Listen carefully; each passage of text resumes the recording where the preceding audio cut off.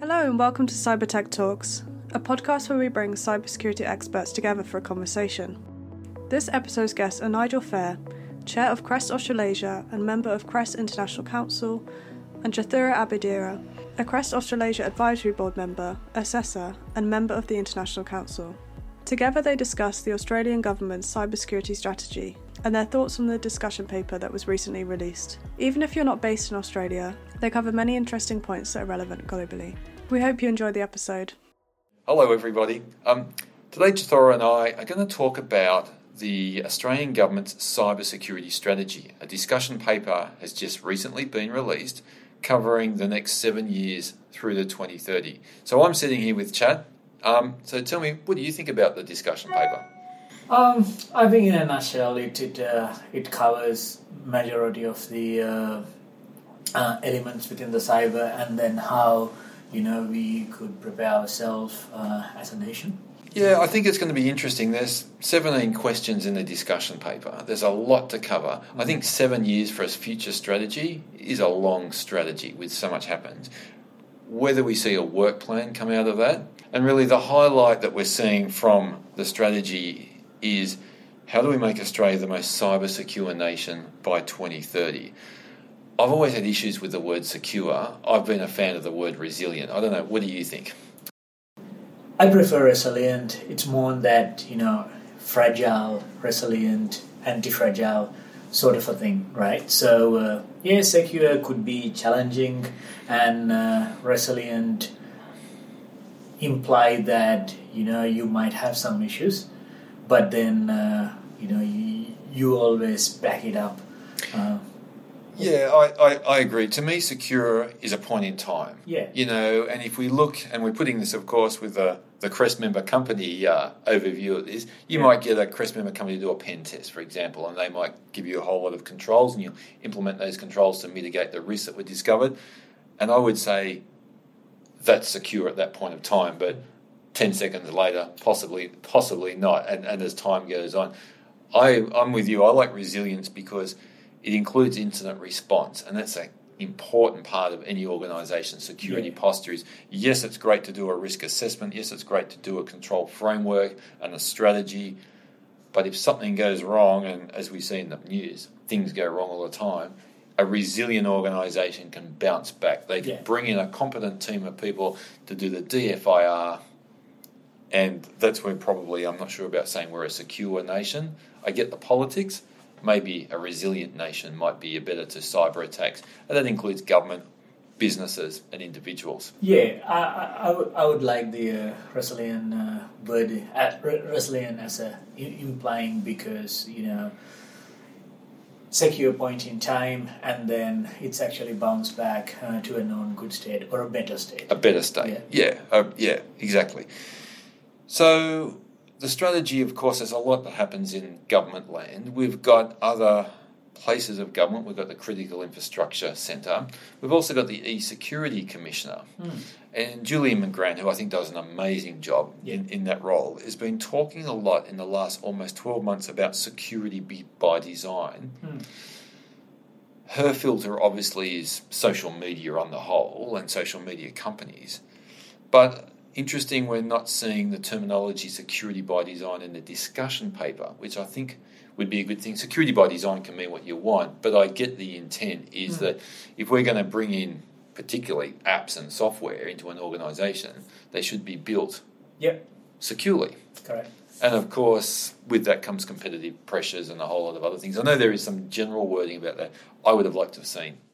Yeah, and secure by design usually implying the topic of that shift left culture within software development. I love the terminology shift right? left. And then where's the bingo card? Yep, bingo card. And then it's also suggesting that you will be removing the gap between your security development and operations folks in the organization, right? And then build that harmonic sort of one team without these silos, right? So then you integrate security into a CI/CD pipeline, and then provide appointing security champion to the developers, operations folks, and then you build that harmonic team, right? So that's in my books, that's what you meant by shiftless. Like you start here, and then in a grand scheme of things, that's the secure by design. Yeah, right? I think DevSecOps. Yeah, secure code. SecDevs. Secure code. SecDevOps. Yeah. Okay. I like that. Yeah. You're more techie than me, so I'm always going to exactly. I will always defer to your brilliance. So we've got those three agencies, and of course a lot is happening in critical infrastructure. A lot happening for CREST member companies, of course, in the critical infrastructure regime. There's requirements there's a much broadening of the critical infrastructure sector, including things like cloud, etc. Universities are now part of it, a lot of things that weren't, so I think that's important.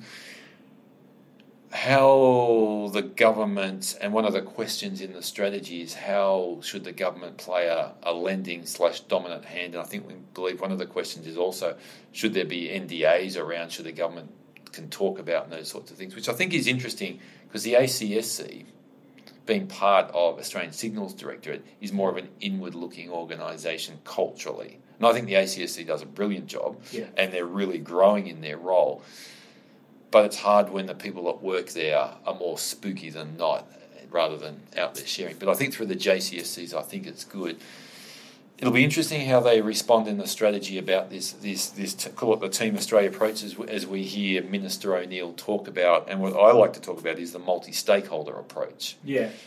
And I think that's where we need to head to. Obviously, you can't rely on government to do everything. So what do you think? Yeah, absolutely. I'm in line with you on that as well. Even, your comment on SESC, right? So SESC works with a lot of, industry bodies around, how we could, jointly or cooperatively work the country better as well as the industries better, right? So then, they always get that intelligence from third parties, or then, how the organizations work, what's the industry works from the industry players as well, right? So I think definitely getting them to drive it makes sense, but we just need to make sure, everyone do it in a collaborative way, so then it's not necessarily an inward-looking reflection. Yeah, which leads me on to the other next bingo card is threat intelligence. Oh yeah.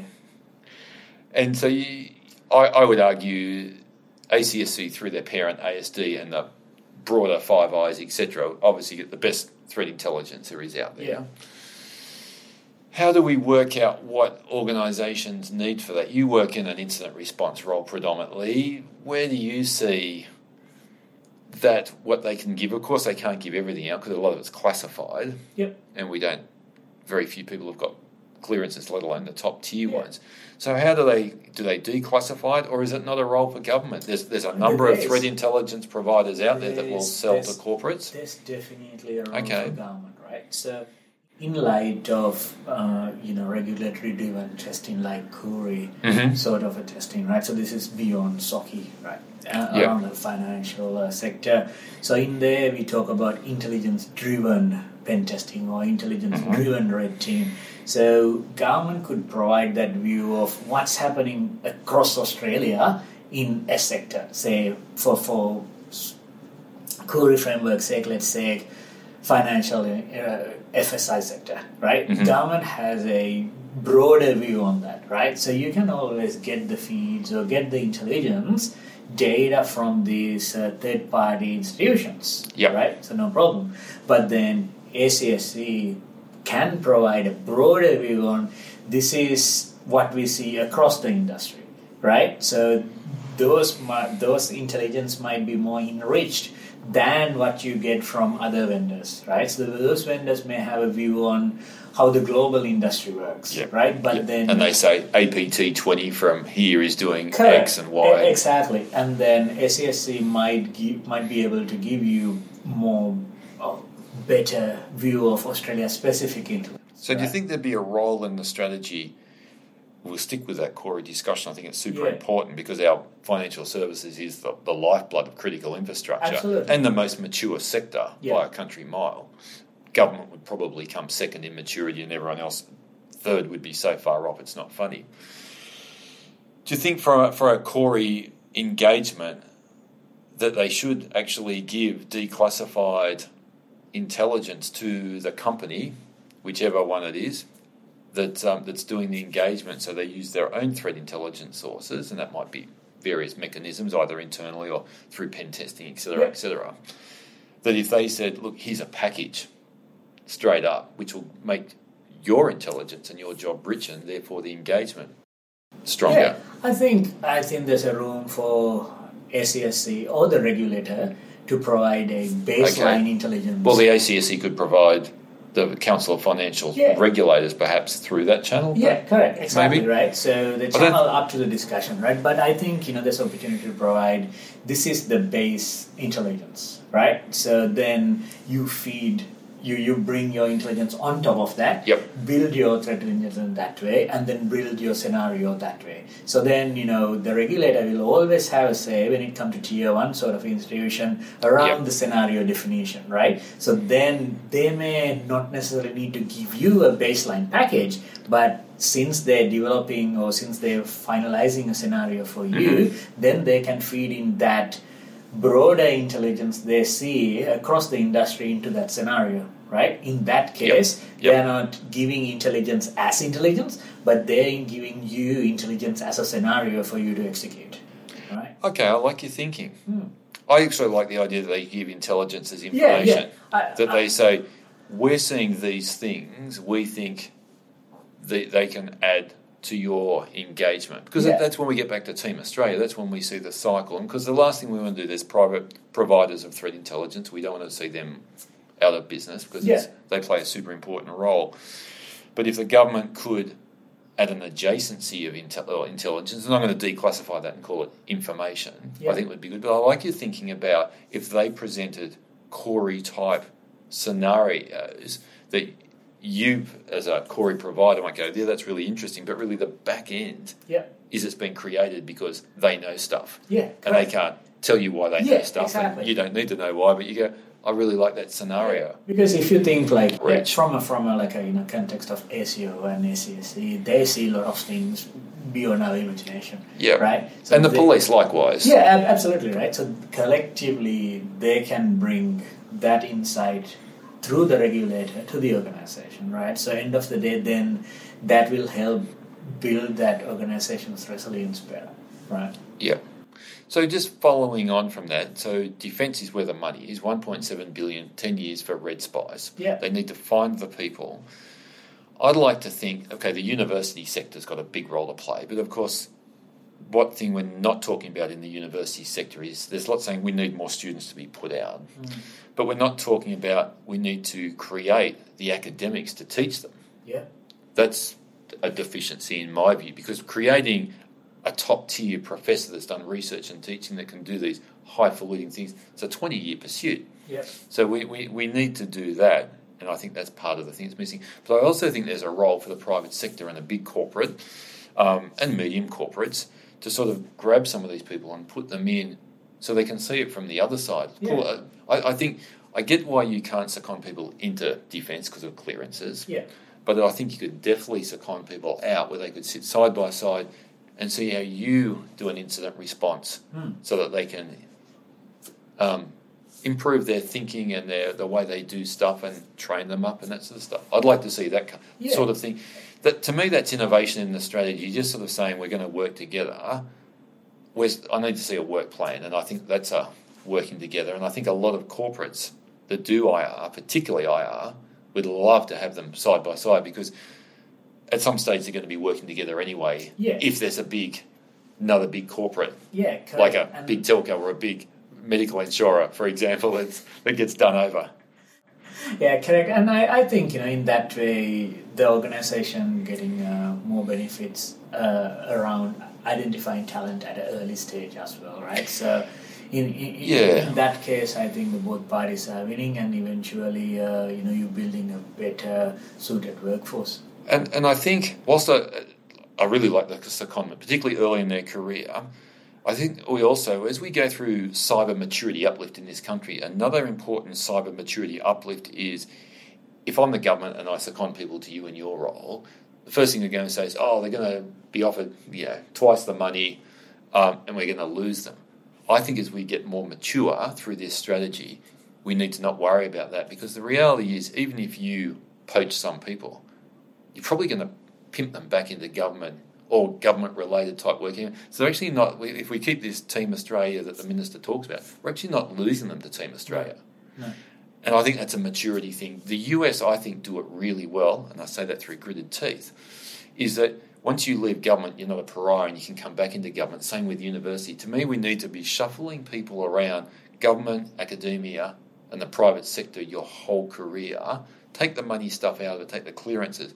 That's how we get better at it. The uplift. Yeah. Because if I was writing a strategy, I'd just have a mission statement that basically says, how do we make cyber harder for criminals? How do we get them, APT, whoever, advanced persistent threats, nation states, serious and organised criminals, or people just having a crack?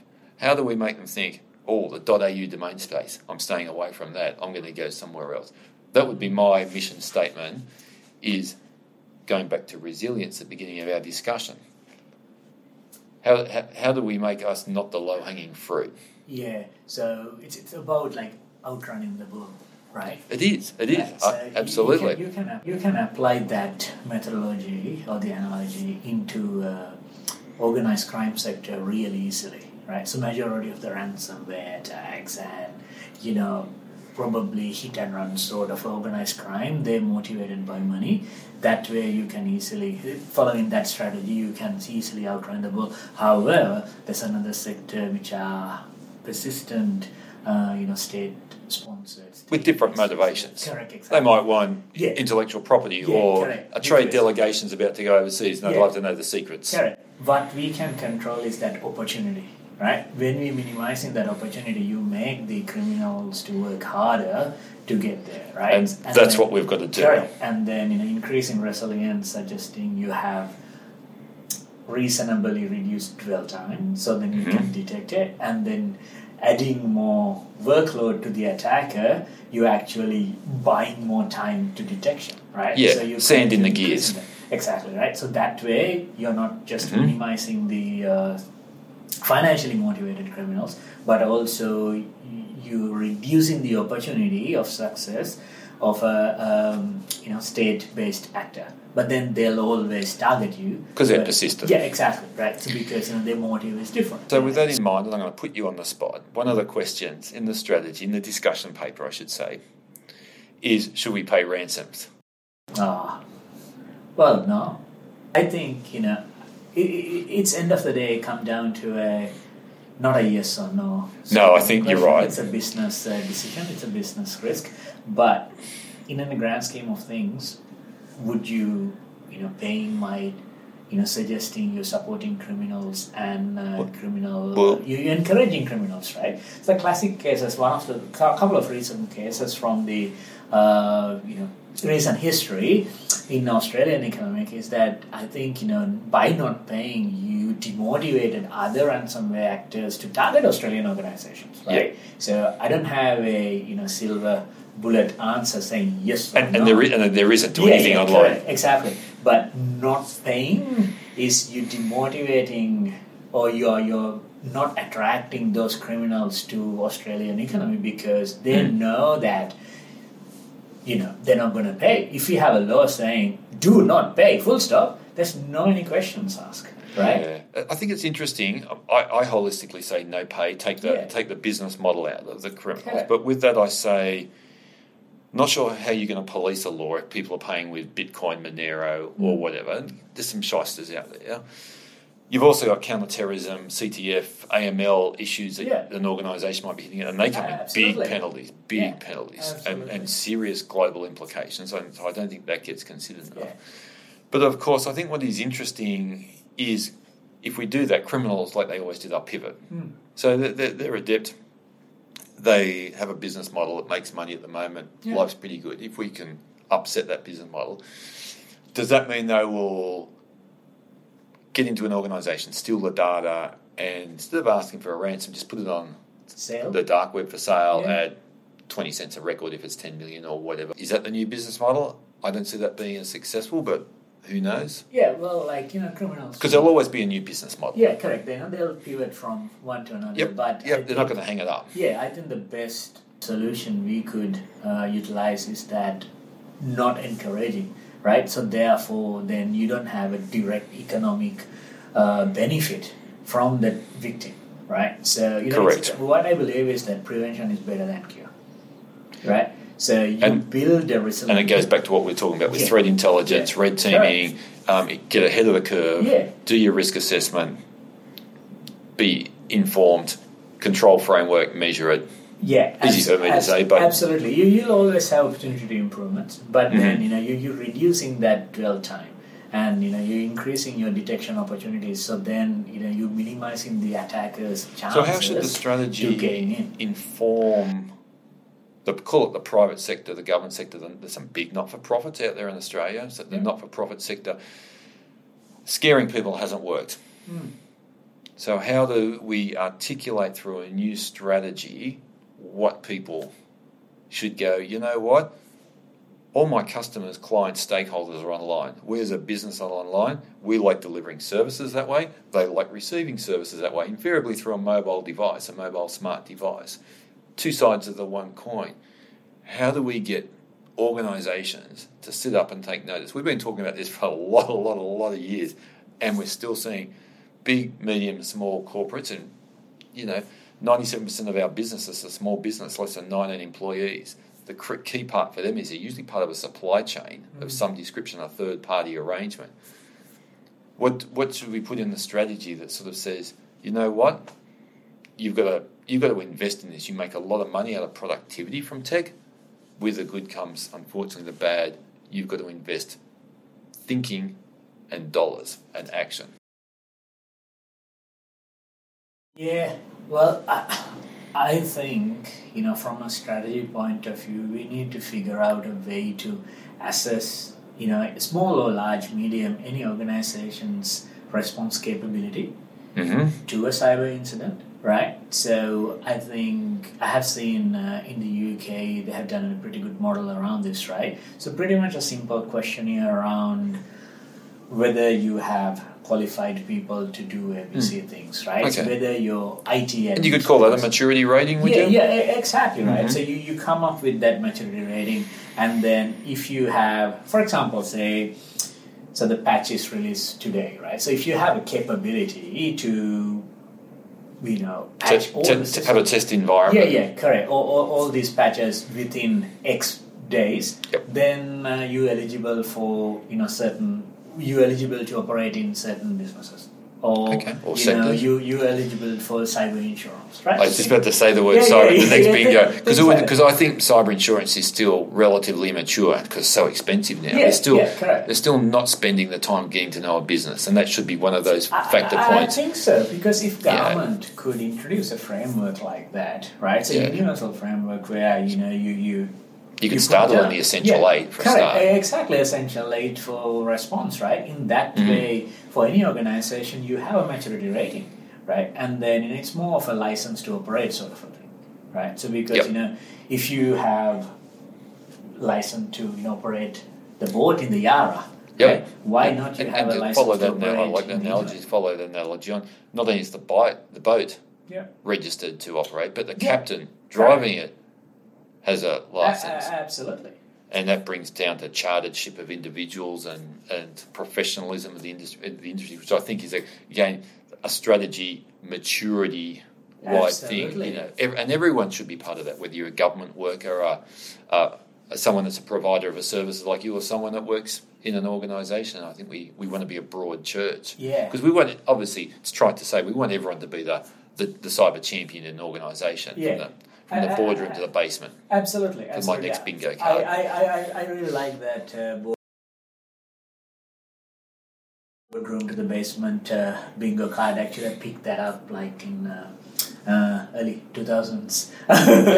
So the thing is this, right? So in terms of that boardroom to the basement sort of a model, organization like Crest can play a major role there, right? So we have absolutely they can. Yeah, so we have accreditations for service providers as well as we have certifications for the individual. And then that certification is not a cookie cutter model, right? So we have practitioner level certificates. So Registered, certification for etc. entry level, and then we have registered level, and then we have certified level, right? So within certified level, you have certified tester for technical people, and then manager level for those who have years of experience doing the technical stuff, but then have the ability to manage engagements end to end, and then provide the clients as well as organization that vision, not just a one-time job on the testing, right? So then organization like Crest can cater into that market. So then organizations, as in the client organization,